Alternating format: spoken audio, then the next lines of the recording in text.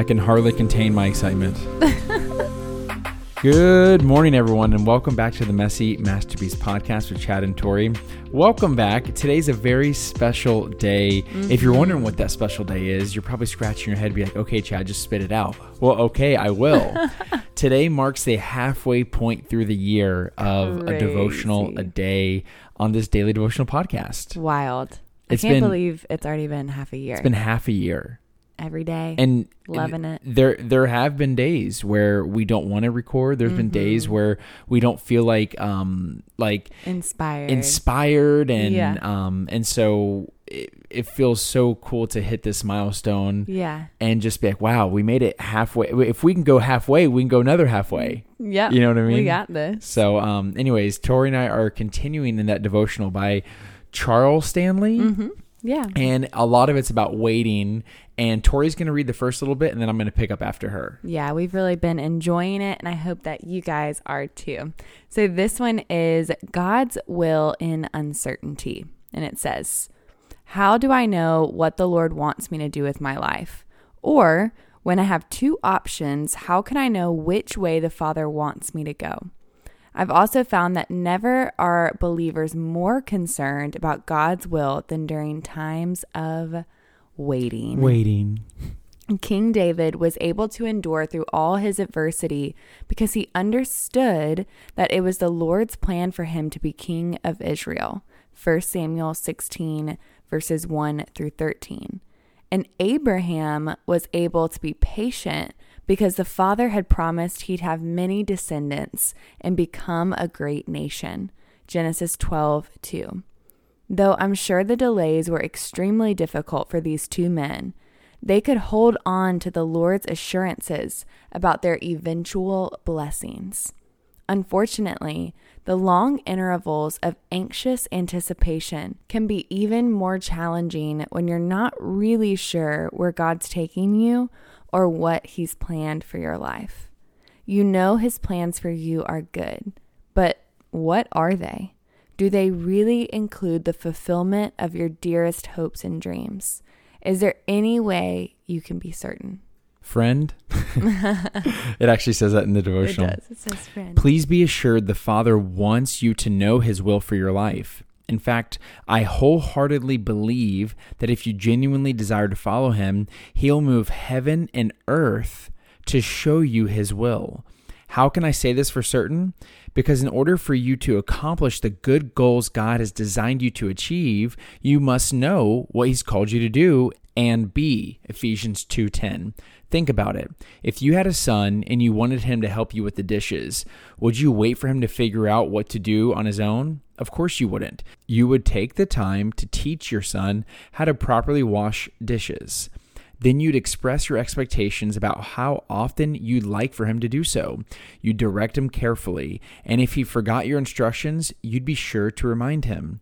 The same is true for your heavenly Father. He prepares you to do His will, equips you to carry it out, then leads you in accomplishing it. That's really important. He leads you in accomplishing it. Mm-hmm. He doesn't just give you instructions and say, go have fun. He actually leads us. Mm-hmm. It'd be completely out of character for God to hide His plan or refuse to help us achieve it.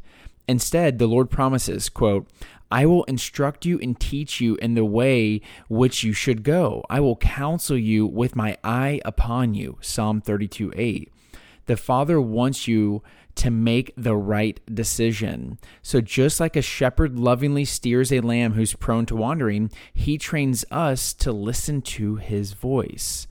Though you'll most likely face times of adversity, as we all do, you can be sure that in those seasons that He'll, quote, cause all things to work together for good to those who love God and are called according to His purposes. Romans 8:28.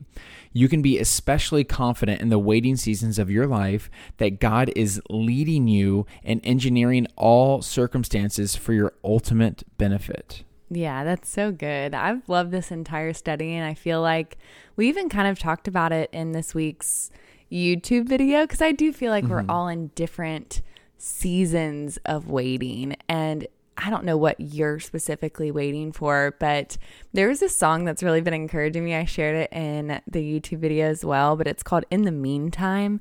And it's just a really, really sweet song where it reminds you that God is with you in the waiting room as he's preparing you for what is to come. And there's things in this waiting room that we don't want to miss out on. And there's things that he's revealing and strengthening us and gifting us with in this season as well. And we really don't want to miss it, because in this season of waiting, we're getting prepared for the next season. And y'all, guess what? In the next season, we're probably going to be waiting for something else. And so we want to learn how to wait well. And what a good God we serve, that he gives us instructions and guides us through each different season. Yeah, I'm starting to think that maybe we'll do our long form episode tomorrow on waiting. I think we should. A little round it out. Yeah, I think it'd be fun to kind of round it out, because Yeah. it's such a topic that we're all interested in. Mm-hmm. There was 2 points from the devotional that I want to call back before we pray out. And the first one was, it said, though I'm sure the delays were extremely difficult for these 2 men, speaking of King David and Abraham, but they could hold on to the Lord's assurances about their eventual blessings. Yeah. And that's because the Lord legitimately, spoke to Abraham and then anointed David to be king. Yeah. But what about us? Mm-hmm. I loved how it asked that question below that paragraph.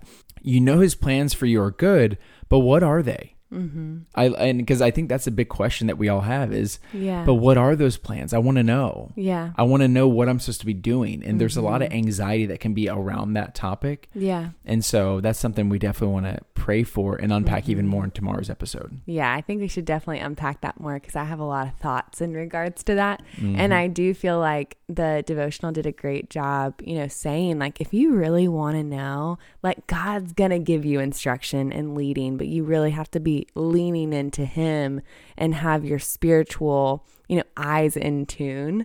To be able to tune in to what he's saying. It made me think of like the whole metaphor of the son in that devotional, who's the parent's going to teach them to do dishes. Exactly. I just imagine the son just being there on his phone, right? While the parent's trying to give him instructions about what to do. But he's distracted. He's distracted and preoccupied with what he thinks important. Right. And so. That'll preach. Anyways, you want to pray out? Yes. Dear Heavenly Father, we thank you that you are good and that you have good things in store for us, God. No matter what season we may be walking through, God, whether it's the waiting season or maybe we're in the season of harvest, maybe we're getting the things that we've been waiting on for a really long time. God, I pray that we would praise you no matter what room we're in. God, in this season, would you make yourself known? Would you tune our hearts to hear you, to feel you, God? We want to be led by your Holy Spirit. We don't want to be questioning. We don't want to be worried. We don't want to be anxious or frantic, God. We want to move through our lives with the peace and assurance that only you give, God. And we want to make sure that each step we take is led by you, God. We don't want to go anywhere that's not under your protection, Lord. So I just pray for any of those people who are out there maybe doubting or questioning or frustrated because they don't feel you or hear you and they don't know what they're supposed to be doing, God. I pray that you would draw especially near to them today, God, that you would give them a word, that you would give them hope to hold on to, God. So right now we're going to open up the floor for them to pray, and Chad and I are going to be praying in agreement with them. So cover me in the blood and heal my open wounds. I'm desperate for your limitless love. So cover me in the blood and heal my open wounds. I'm desperate for your limitless love. Love so abounding, love so pure, love so abounding, we will endure. Amen, God. Amen, God. Amen, y'all. Thanks for tuning in. And again, a special thanks to everyone who's made it half a year. And here's to another half, the next half. Let's do it. Love y'all. And we'll be talking to y'all tomorrow. Talk to you tomorrow. Tschüssi.